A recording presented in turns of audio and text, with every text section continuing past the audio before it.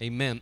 So Romans chapter number 6 is where we're going to begin tonight. Romans chapter number 6. And we're going to be beginning in verse number 16. Now, Romans chapter 6 is a pretty foundational chapter in the Bible. You're always dealing with sin in the spirit. And one of the things that you see at the beginning of chapter 6 is one of the more famous passages about baptism and what baptism is. It represents us being dead to the world, amen, identifying with the death of Christ and being raised up to new life, amen. You know that you can't live a Christian life unless you first go through the Christian death. You can't live for God unless you first died with Christ. You have to die to the flesh. If you try to live for God and allow your flesh to live at the same time, understand what Jesus said about serving two masters. You can't do it. You can't serve God and mammon at the same time because you're going to love one and hate the other. And so that's why the foundation to Christian life is the crucified life. And this is why it's not taught anymore. It's just something that is a bygone term, but the crucified life is the Christian life. And if you're not living a crucified life, if you're not laying down your flesh daily, if you're not laying down your worldly desires and allowing God to raise you up to new life, then you're always going to have this struggle. You're always going to have this old man, new man battle going on. Amen. You're always going to be whooped. You're always going to be you're going to be like that hamster on the wheel going through that cycle.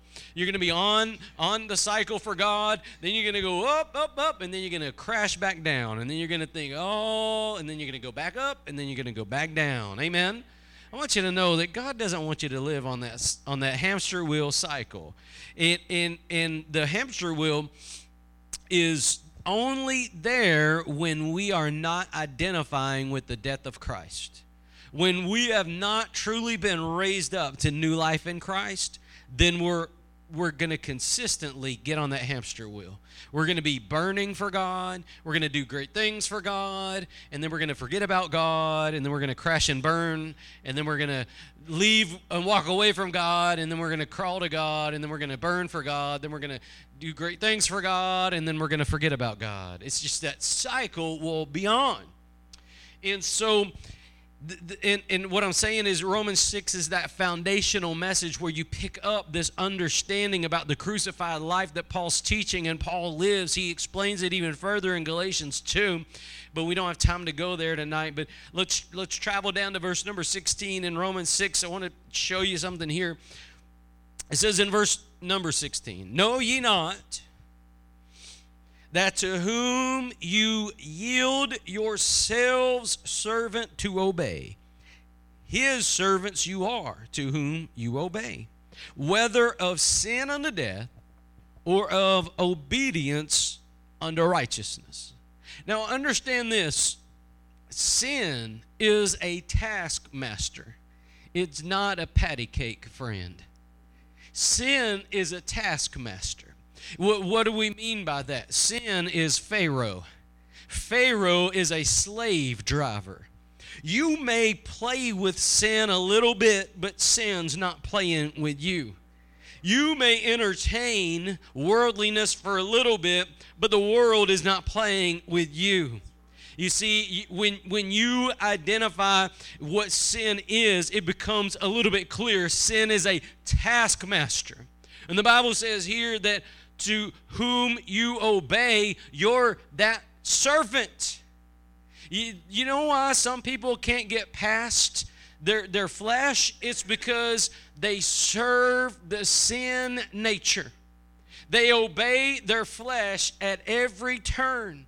They will not say no to the flesh and yes to God. And if you get on that boat where you never say no to your flesh, it's like if a kid asks for ice cream 24 hours a day. At some point, you got to say no, or they're going to get sick. And at some point, you got to be sick and tired of serving sin. You have to get sick and tired of where sin leads you. And make no mistake, sin leads you somewhere. See, this message is about the road that sin will take you on. And sin is not there to entertain you. Sin is not there to play patty cake with you. Sin is there to destroy you. Sin is there to destroy you, but Jesus came to destroy the works of the devil. Jesus came to destroy the works of sin. But sin is a taskmaster. It gives you, everybody say me.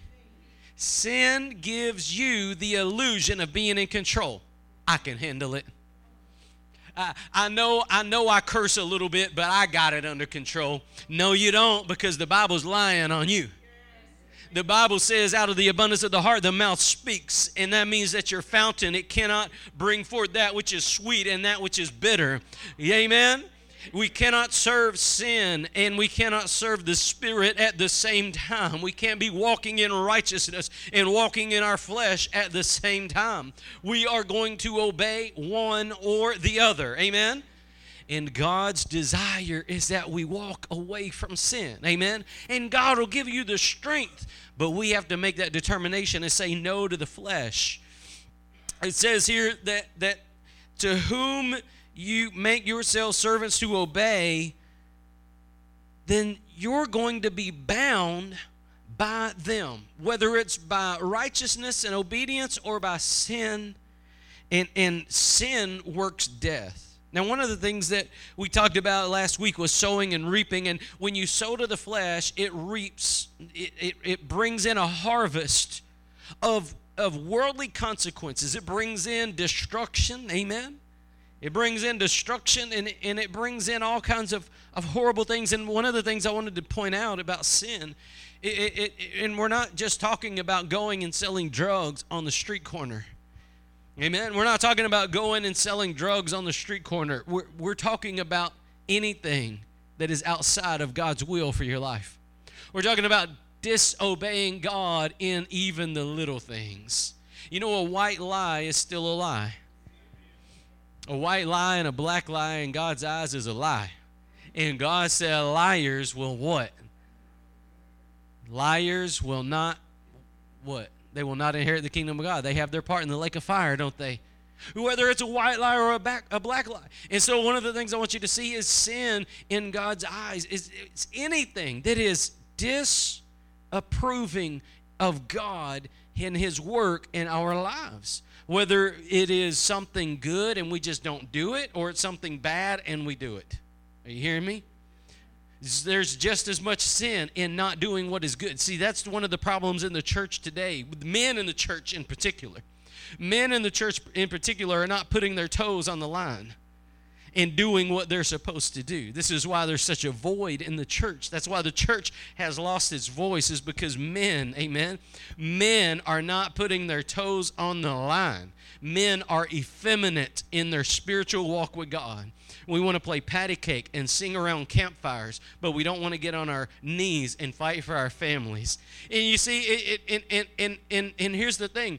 We want to just go to a conference. Amen? But the thing about a conference is this. When you go home, are you changed? That's the thing. You can go and high-five everybody in the whole world. But when you go home, if you're not changed, what did it accomplish? And this is the cycle we're in the church, is because we're not putting our toes on the line and being the men of God that we're supposed to be. We're supposed to be holy, without blame, in every area of life. Even when nobody's looking. Nobody should even have a cause to doubt what we're doing. We shouldn't even give the appearance of evil. Amen? When somebody walks in the room, we shouldn't have to cower over what we're doing, because we should be doing what is right and what is just and what is holy at all times. And when we're not, we are not men of God. You see, this whole thing about conferences is highs. It takes you to this high, amen? But then when you get back home, you go back down into normal living. And God wants to keep you in a spirit place, amen? Not go from conference to flesh, but to live in the Spirit. Now, one of the things I wanted to point out, though, is that sin is a taskmaster. Is it not? Sin is a taskmaster. If you have your Bibles, turn with me to Hebrews chapter number 10. So Hebrews chapter number 10 is going to be our next passage. Now, the reason that sin is a taskmaster is because you're either going to be bound to God or mammon, one or the other. You're going to be bound to serve God or serve the flesh. And everything that is godly is good and righteous and holy. And everything that is not godly is sin. So if the devil may not be able to get you to go sell drugs on the street corner, but he may get you to stop praying when God wants you to. He may get you to stop worshiping when God wants you to. He may get you to not have that fire that you once did. Amen? And just because he can't get you to go sell drugs on the street corner doesn't mean he doesn't have you. Ooh, come on now. Just because he can't get you to go do something that is that aberration out there, just because it's not that big thing out there, doesn't mean he doesn't have you under his thumb. Many people the devil has, and they go to church every Sunday. Many people the devil has, and they go to church every Sunday. How do we know that? Look at the Pharisees. They never missed. Church attendance doesn't mean you're of God. However, lack of church attendance is an issue. You see, it's not whether you go to church or not that's the issue. It's whether you go, why you go. See, it's not a do you go or do you not go. It's if you go, why do you go? And those things, you know, that we can do the right thing for the wrong reason. You can do the right thing for the wrong reason. You can open the door for a little old lady. You can give her a hand getting into her car. You can give her $20, but you can do it so that you can do the Facebook Live thing, and so everybody will know how kind and good you are. Right? So you can do the right thing for the wrong reason, and God looks at our heart, not on our actions. We're not going to impress God by what we do. We're going to impress God by why we do it. We're going to impress God when we go after God with our whole heart. God's not asking us to be the greatest there ever was. God asks us to serve him and love him with all of our heart. Jesus, this is that greatest commandment. We're back to that greatest commandment. Jesus said is to love the Lord your God with all your heart, mind, soul, and strength. That's the greatest commandment. Not opening doors. Not giving $20. Not giving somebody a canned good out of my pantry. The greatest good, the greatest thing that God wants us to do is to love him. Love him. How do we show God we love him? This is the question God wants to put in our hearts in this message. How do we love him? Love him with all our heart, with all our soul, with all our mind, and all our strength. Do you understand whenever God wants you to love him with all your mind, that means he wants you to be attentive to his voice? It means whenever we pray, he wants us to shut everything else out and seek him.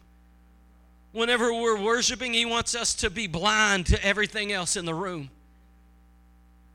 He wants us to focus on him, sit at his feet. Do you remember the story of Mary and Martha? Well, what's the big thing about the story? I know we say, oh, one was washing dishes and one was at his feet. Yes, at his feet.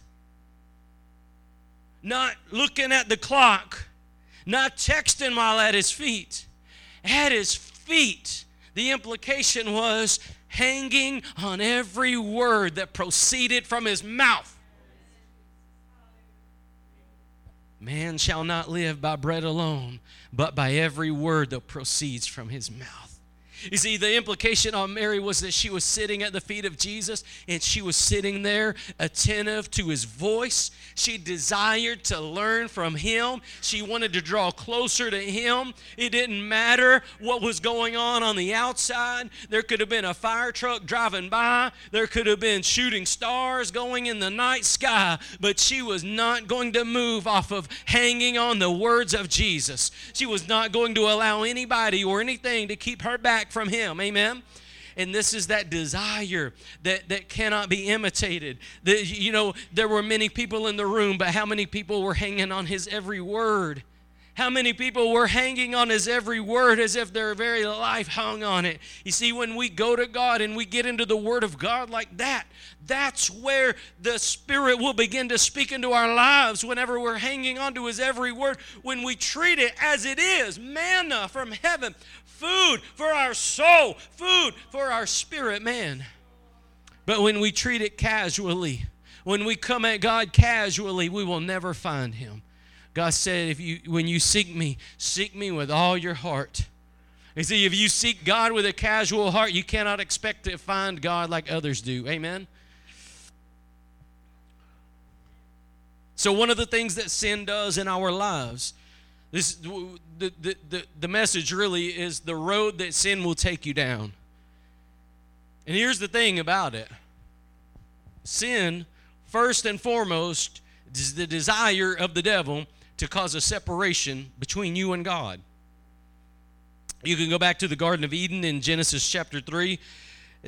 As you know, whenever Adam sinned, Adam hid himself from God. The very first sin in the Bible caused a separation between God's man and God. The very first sin in the Bible shows you. See, there's a principle about studying the Bible. It's called first mention. First time something happens in the Bible, you can get an example or an illustration of what it means. And when sin enters into your life, it enters into your life to cause you to shrink back from God. See, whenever you know that you've missed it, or you've blown it, or you're not where you should be, it causes you to hide like Adam did. He was hiding behind those trees.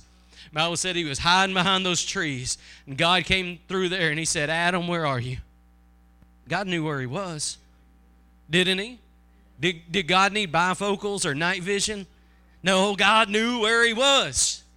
God knew where he was. He wanted Adam to come out of the bushes. And when you want to get right with God, you got to come out of the bushes. Coming out of the bushes means, here I am, God.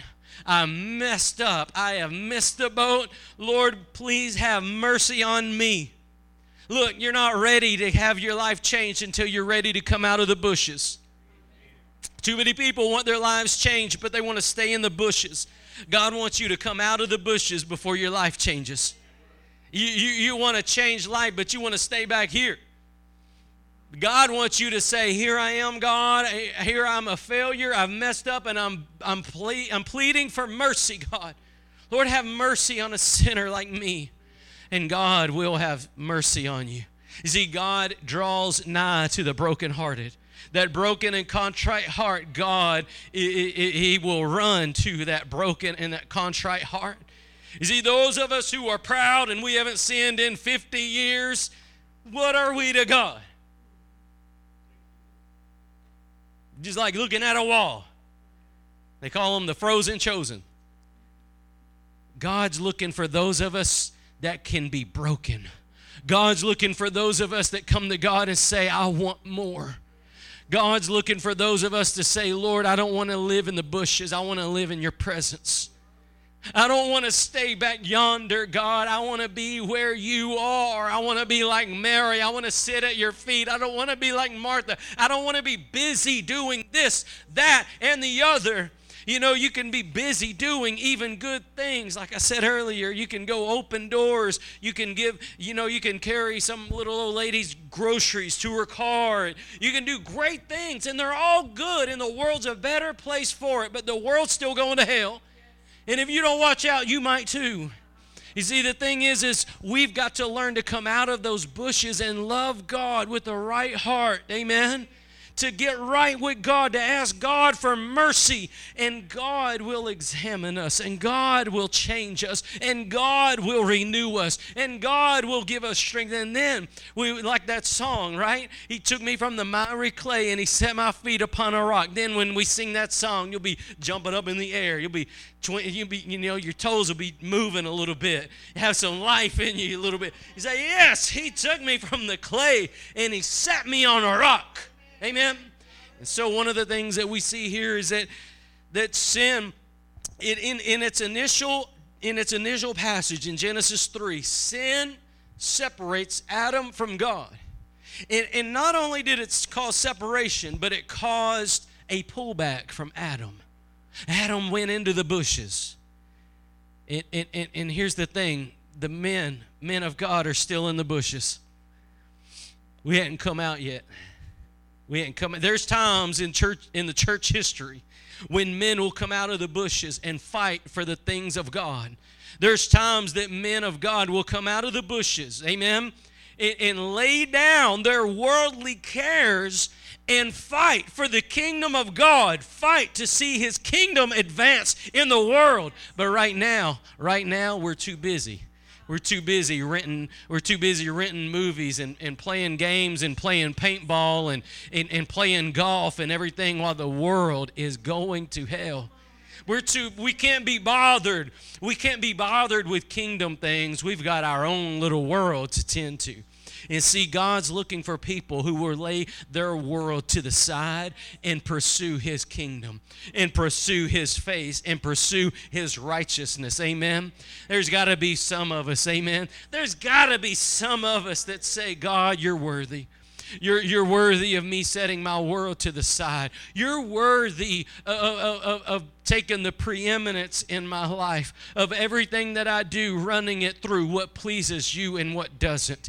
You see, if we're not bold enough to live in that place where we run everything through that filter, we're not where God wants us to be yet. That's the filter God wants us to run everything through. Is this pleasing to God or not? And if we're unwilling to expose why we do what we do to that kind of scrutiny, we've got issues. It means we're doing things for ourselves. Amen? It means we've justified. It means we've justified our actions and our lack of pursuing God. Whenever we're not willing to face that kind of scrutiny, it means that we are justifying an unholy walk. Say, Brother Kenny, what do you mean it's unholy? It's not dedicated to God. It's not consecrated to God. It's not set apart. If it's not set apart to God, what is it? If it's not dedicated to God, what is it? Why we do what we do is so important to God. It's what makes things go from profane to holy. You don't understand the example I said about helping the little old lady with the groceries? When you do that and you've got to blast it on Facebook Live, or you do that, and not even for Facebook Live, but just so that everybody around knows, right? I'm helping this person with her groceries. Look at me. Now, you may not do it like that, but you know some people do, right? Our motives, God checks. You see, God looks at our hearts. God looks at our hearts, and that should scare us. God knows you better than you know yourself because you lie to yourself. You will lie to yourself. How do we know that? Your heart is deceitful. Jeremiah, right? Your heart is deceitfully wicked. Your heart will tell you everything's all right when your world is rocking. Your heart will tell you that you're good to go when you're not. Amen?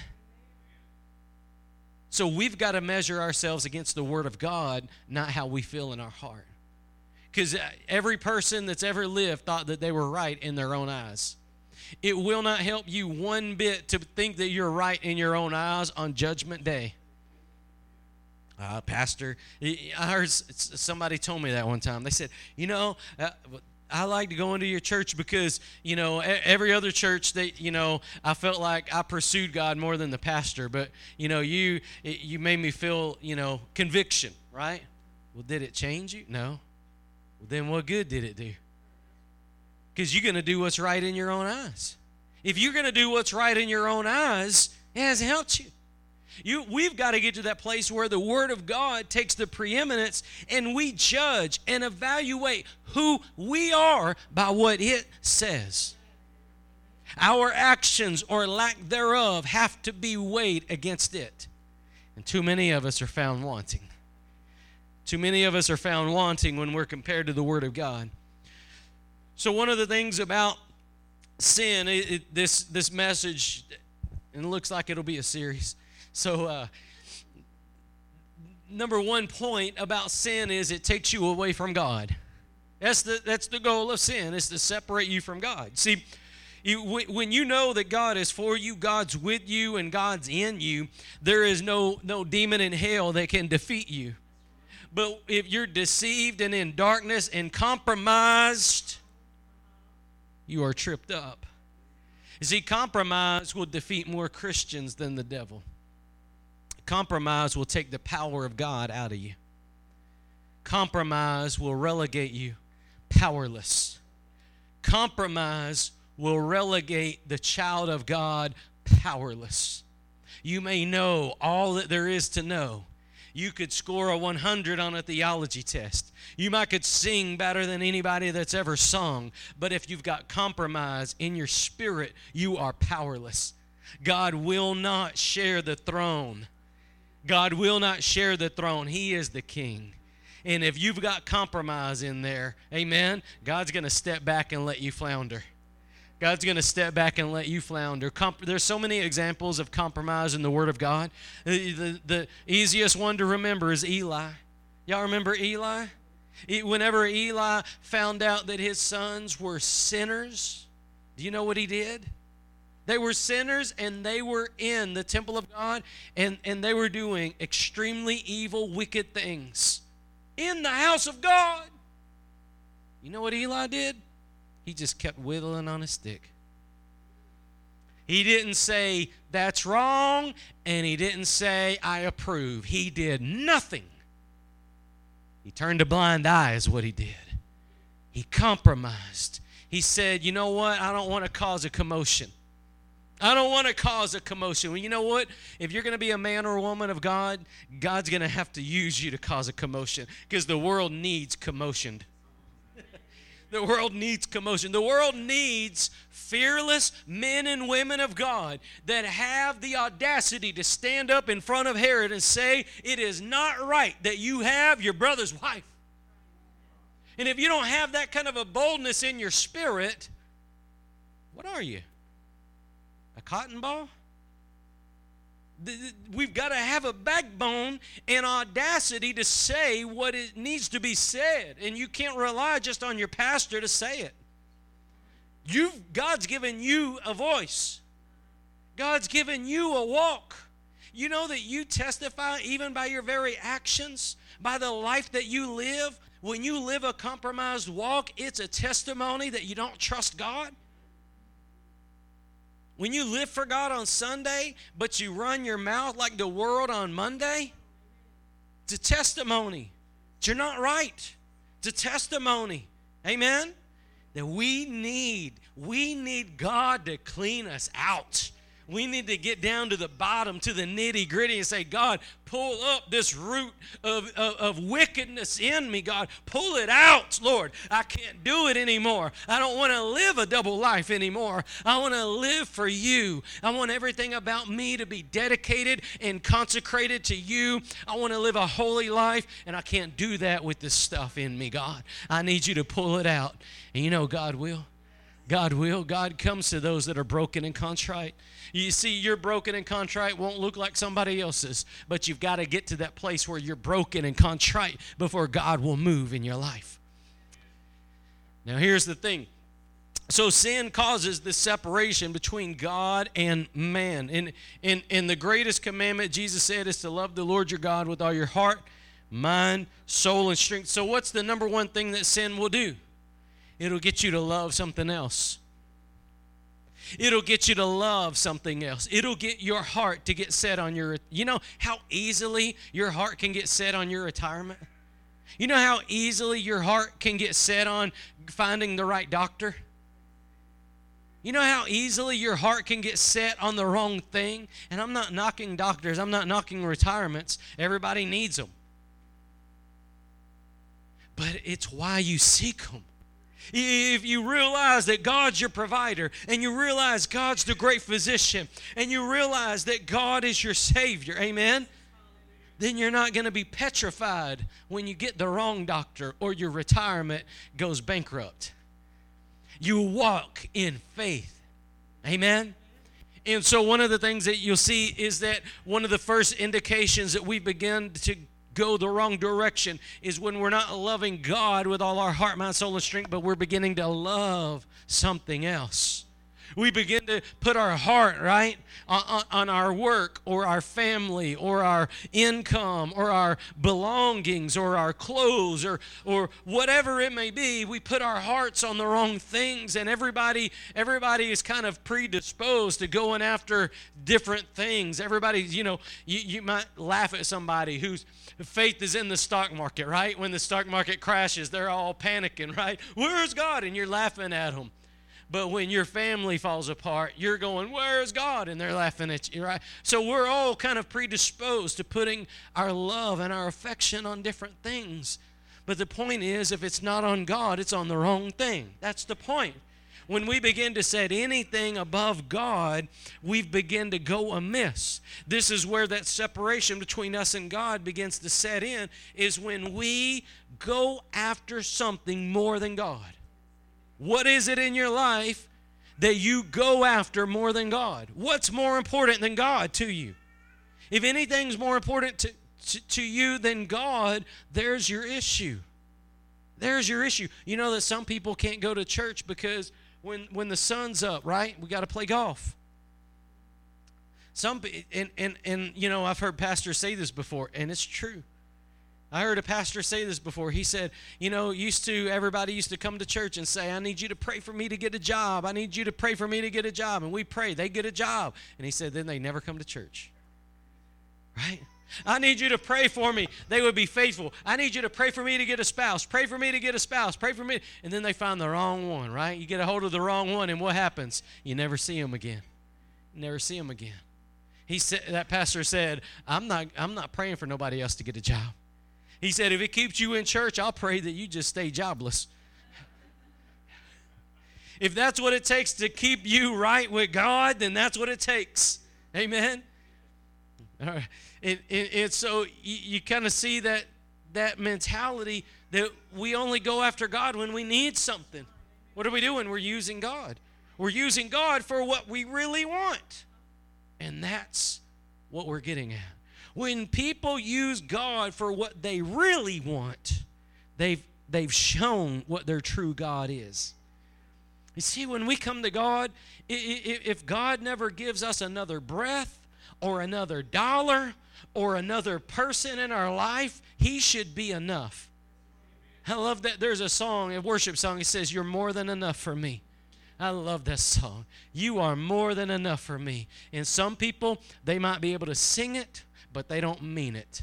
Because for some people, God's not enough. They've got to have enough stocks, or they've got to have a big enough house, or they've got to have a good enough job, or a better family. They've got to have this, that, or the other. They can say, God, you're more than enough, but it's not true in their life. And so that's a question that'll show where we are with God, is can we really say and mean to God, Lord, you're more than enough. You are more than enough for me. Whether I get another day or another dollar, you're enough. You're enough. Nobody else may like me, but you love me. And that's more than enough for me. Amen? You ever get to that place where you say, you know what, nobody else may worship you, Lord, but I will. What if nobody else in the whole earth, what if everybody else was playing Nintendo or Facebooking? What if everybody else was playing Frisbee golf and nobody was singing? Would you? Would you? God, you're more than enough. If everybody else makes fun of me, I want you to know, Lord, I'm still going to pursue you. I'm still going to pursue you because you're enough for me. I don't need men's affection. I don't need the things that the world can give. I need you. Just like we were talking about with Mary. Mary sat at the feet of Jesus because she needed those words coming out of the mouth of God. She needed that from Him. Amen? And that's how we show God that we need Him, is by sitting at His feet. If you never make time for God, what's the problem? If you never make time for God, your priorities are out of whack. If you never make time for God, your priorities are out of whack. That's just the way God is. God wants you to pursue Him. God wants you to pursue Him. The Bible says to pray without ceasing. Amen? It doesn't mean you got to lock yourself in your corner for 24 hours a day. It means that you got to pray. And then when you come out of your prayer closet, keep praying. Throughout your day, keep praying. Pray under your breath. Pray out loud. Pray while you're driving. Pray while you're working. Pray, pray, pray. Pray without ceasing. Why? Why do I got to pray so much? I already got everything I want. You don't get the point of praying. Praying is drawing closer to God. It's communicating with the one you love. You see, if you love something, here's the thing about guys, right? You can go in any church in America and say, you know, hey, let's pursue God and His holiness, and everybody's going to look at you weird. But if you say, hey, who won the game last night? Everybody's going to, oh, my team, your team. Everybody's going to get excited. Excited about what, though? Excited about what? You see, the point is, the thing that animates us will be drawn to. And if what animates you is God, you'll pray.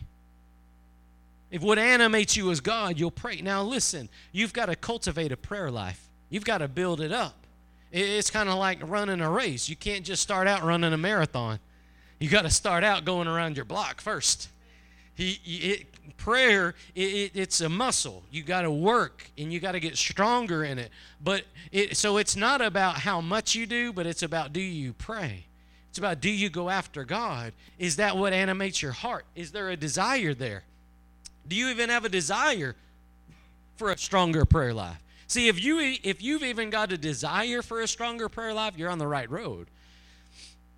Well, here's something I wanted to point out, though, and I don't have time to get into all of it, so we'll finish it next time. But look what it says here in chapter 10, in verse number 23. Well, let's begin with verse number 22. It says, let us draw near with a true heart in full assurance of faith, having our hearts sprinkled from an evil conscience and our bodies washed with pure water. And how many of y'all remember from Ephesians chapter 5 what that pure water is? What? It's the Word. That's what husbands do, right? They wash their wives with the Word of God. They pray the Word of God over their families.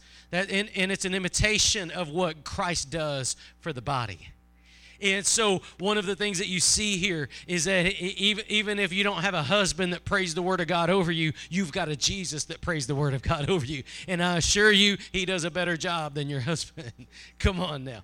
And so one of the things you see here is that we draw near with that true heart, and we have our hearts sprinkled from an evil conscience, bodies washed with pure water. This is the Lord removing things out of our lives, and the way that He does it is through the Word of God. And listen to this, verse number 23. Let us hold fast the profession of our faith without wavering, for He is faithful that promised. You know what the profession of your faith is? The profession of your faith is what you got saved with. The profession of your faith is that moment you got born again. God said, hold it. Hold fast to it. That initial time when you came to the end of yourself and you fell at the feet of Jesus. Amen? You see, most people look at the cross and they say that's elementary. That's for Sunday school when you're a kid. No, it's not. The cross is the be-all, end-all of our faith. The cross is where God meets with you.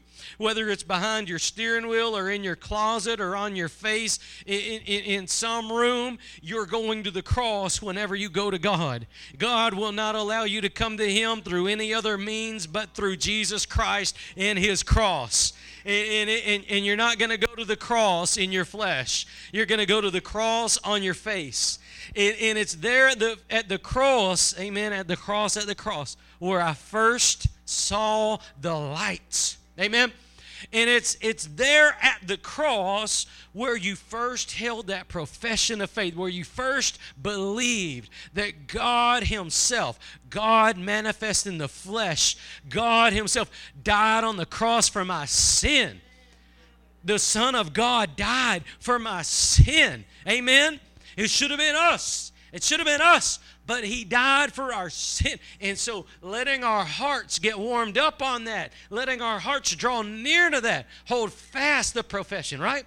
So what's he talking about in this verse? This verse is reminding you of your first love. This verse is reminding you to go back to your first love.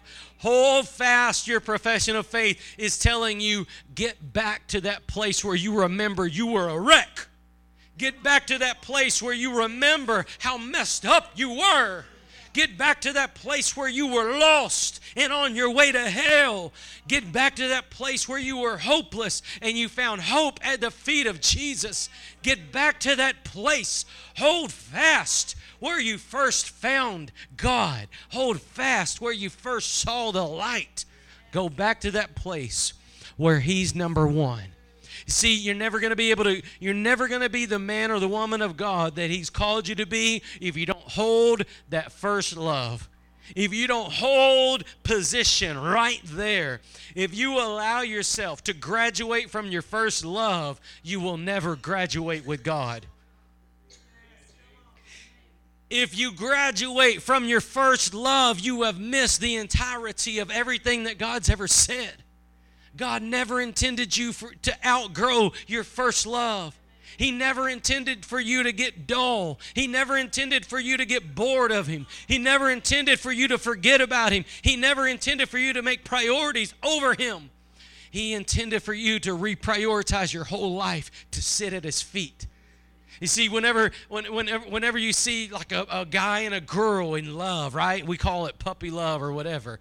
You know that they can't go 5 minutes without calling each other, right? You remember those? You've seen those on movies. Or whenever you first fall in love, you can't go 5 minutes without. And that's how it is when God is your first love. You see, and far too many of us have left our first love. We haven't even made it to Revelation yet, right?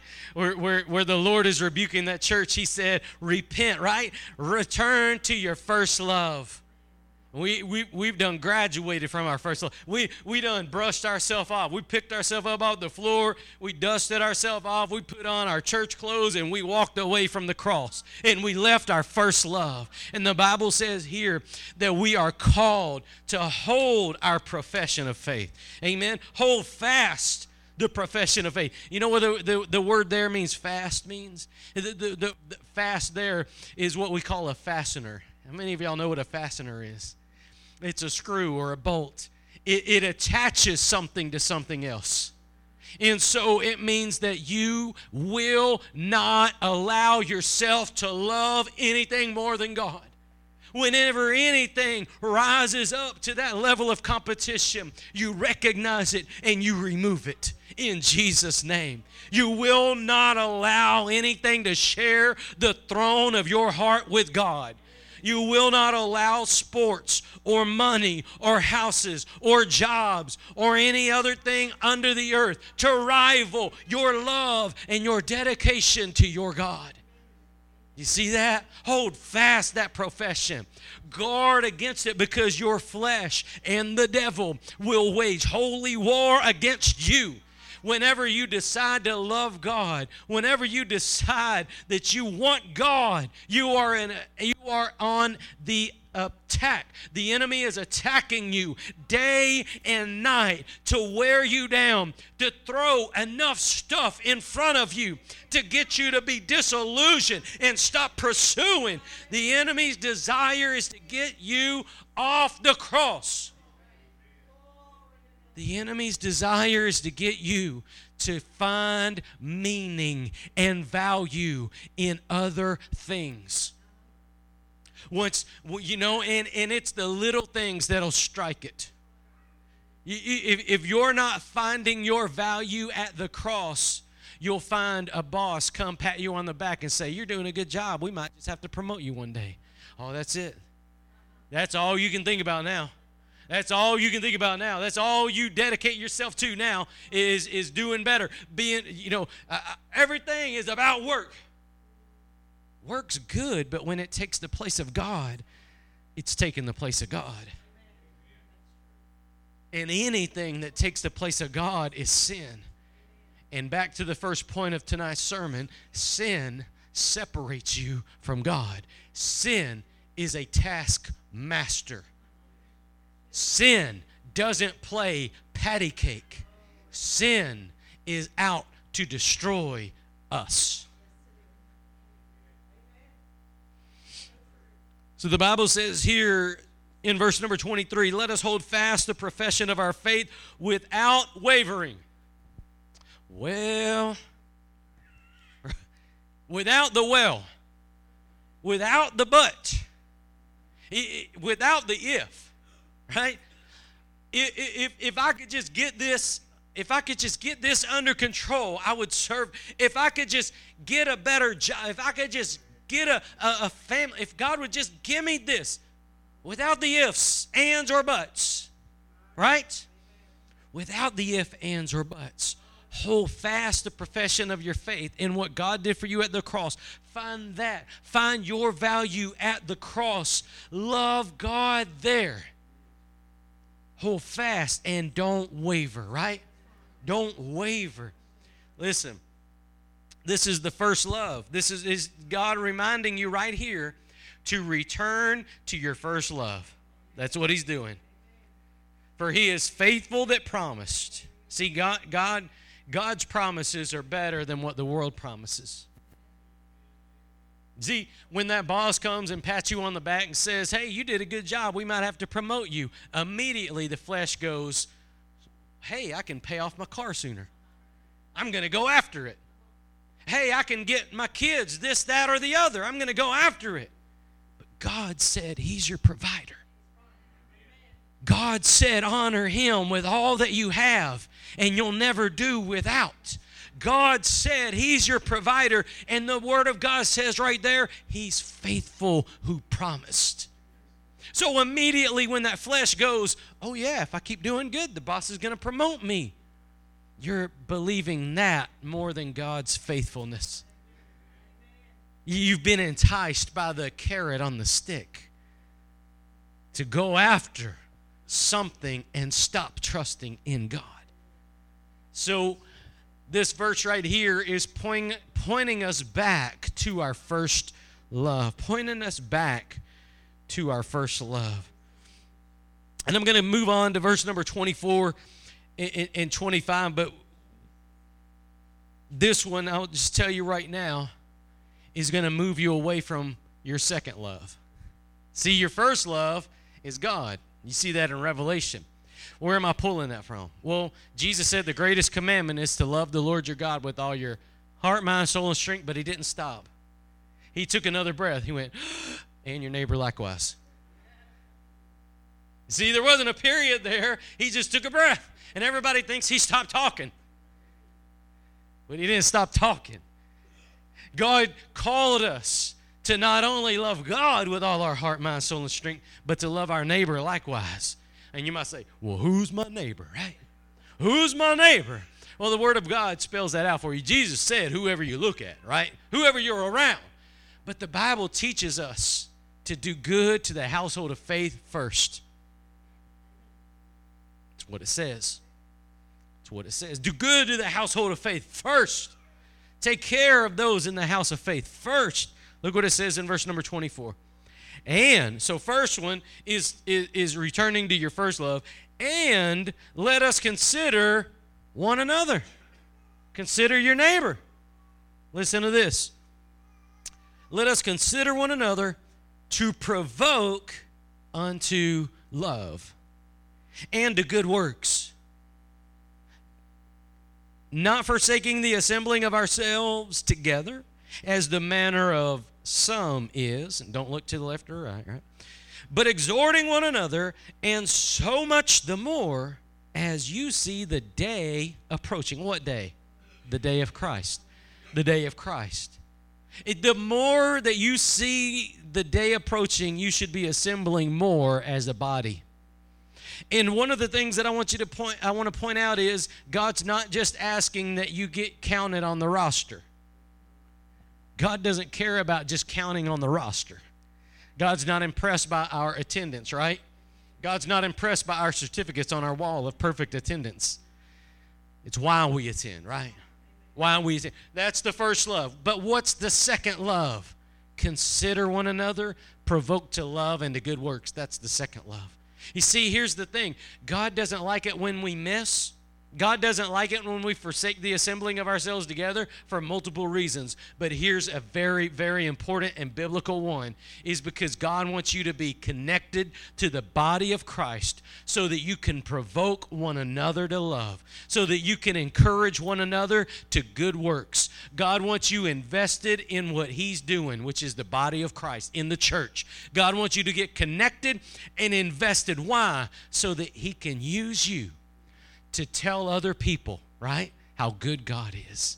So He can use you to love on other people and to get them to love God, to provoke unto love and to good works.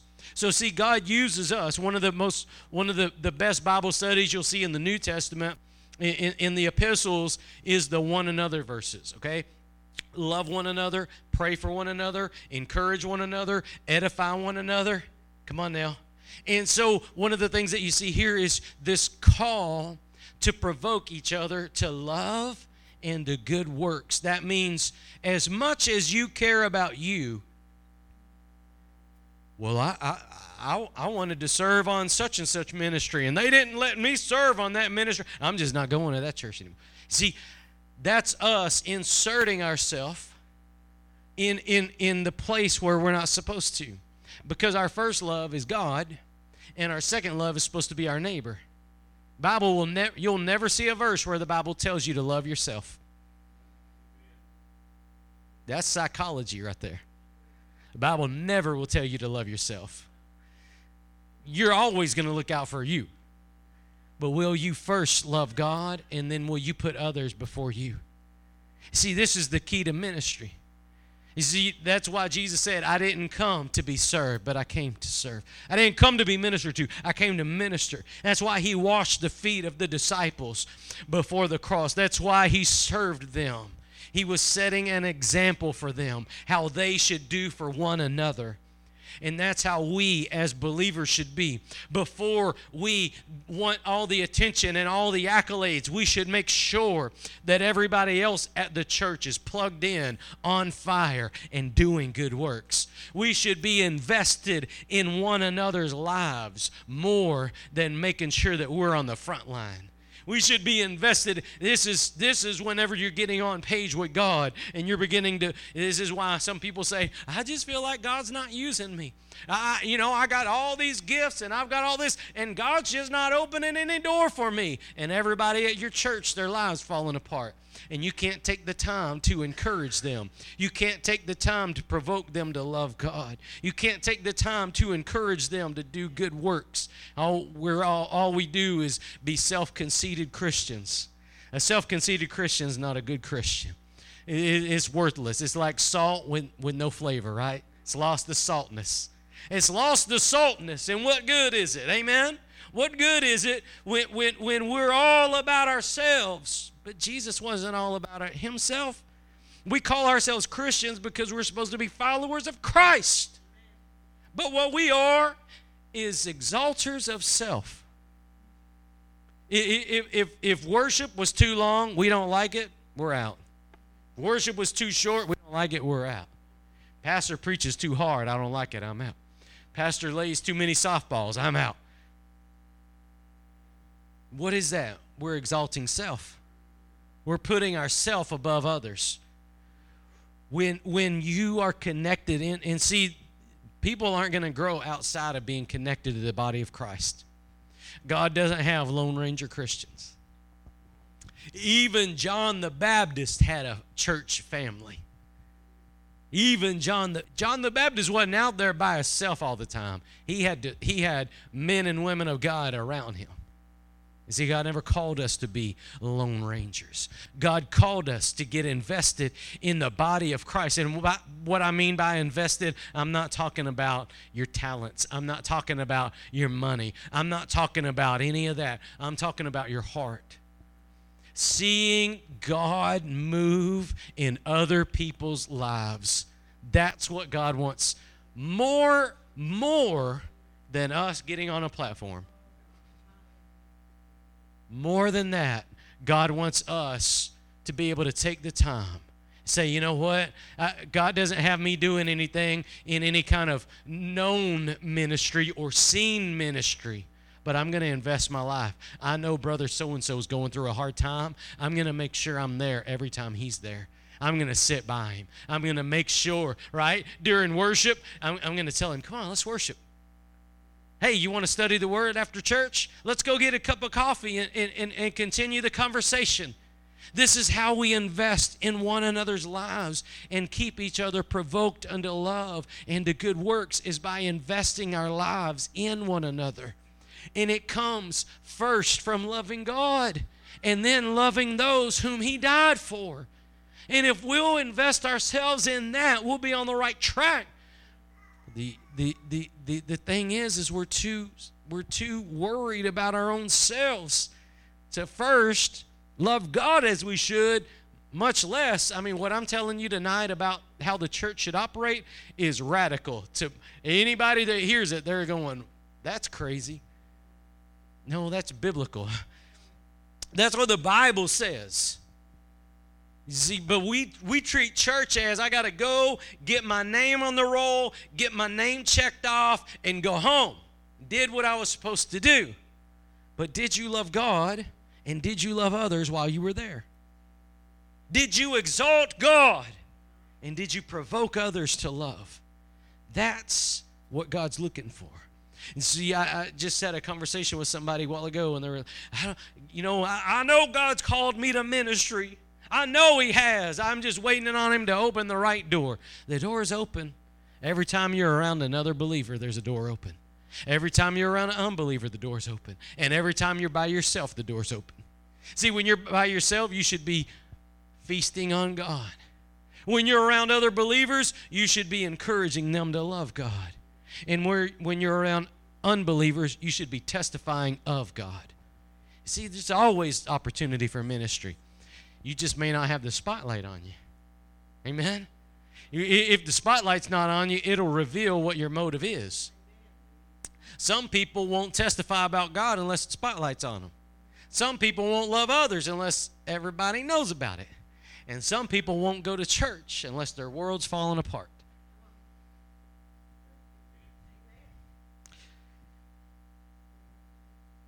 So, second love will grow cold. See, sin will begin by separating you from God, causing you to go back into the bushes. And then it'll secondly cause you to grow cold in your love for others. You see, we talked about earlier, but instead of having compassion on others, you'll look at them as competition.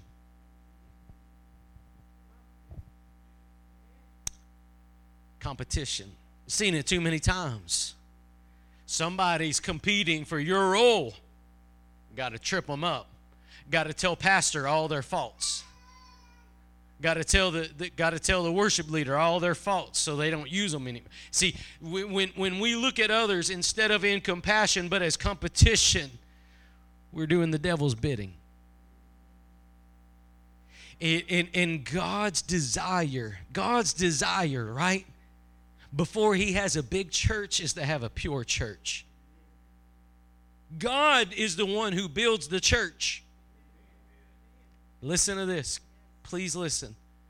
God's not going to build on a faulty brick. God's not going to build on a hollow brick.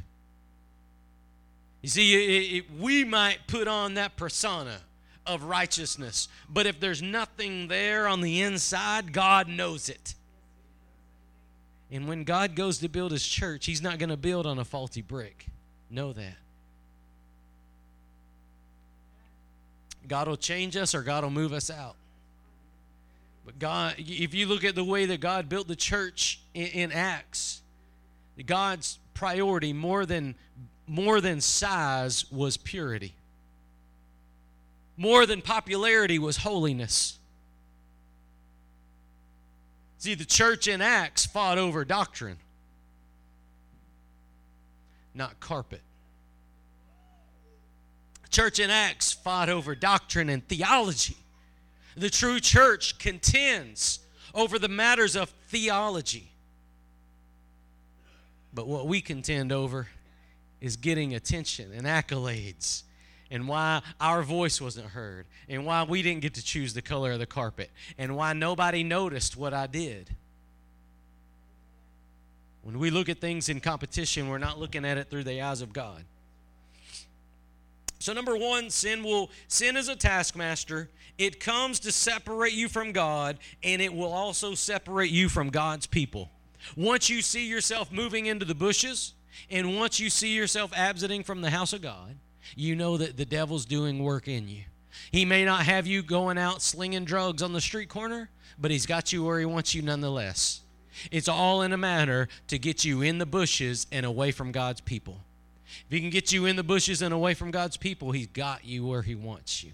But here's the blessing, is that Jesus came, right? Jesus came to set us free. Jesus came to set us free, and the Word of God says that he came to destroy the works of Satan. He came to destroy the works of Satan, and he does to every single person who calls on him with a right heart. Every single person that calls on him with a right heart, he will come to. He will come to. Let me close with this, and here's the thing about it. We'll finish this another time, but in every situation, every person has sinned and come short of God's glory. Your sin will do one of two things. Your sin will either leave you in darkness, or it'll lead you to the feet of Jesus. See, the woman that was caught in adultery, they threw her at the feet of Jesus. She looked up at the Lord. She said, "What about you? What about you?" He said, "I don't condemn you. I don't condemn you. Now go and sin less." No. He didn't say that, did he? What did he say? He had a little John the Baptist there, didn't he? He said, "Go sin no more." In other words, leave your life of sin. In other words, turn from it, woman. He said, "I'm not going to throw a rock at you, but I'm calling you to a different life. I'm calling you to come out of the shadows and come into the light. And if you're willing to come out of the shadows and into the light, God will receive you and restore you even tonight. God will do a new work in you. God will renew your love for him and your love for others even tonight. But you've got to be willing to walk away from the life of sin. You've got to be willing to walk away from the shadows, from the bushes. You've got to be willing, whenever the Lord says, "Go, sin no more," to say, "Thank you, Lord, I'm not going to that place anymore. I'm never going back to that guy's house." She was caught in the very act of adultery. "I'm never going back to that, God. Thank you for the second chance. Thank you for the third chance. Thank you for the fourth, whatever chance you're on. Thank God for it. Because you've got breath, you've got hope. Thank God for it. And go sin no more." Draw nigh to God. Draw nigh to God, the Bible says, and he will what? He will draw nigh to you. Father, we thank you for this evening, Lord, for this opportunity to hear your word. Lord, we thank you, Father, for your grace and your mercy that's available for us tonight.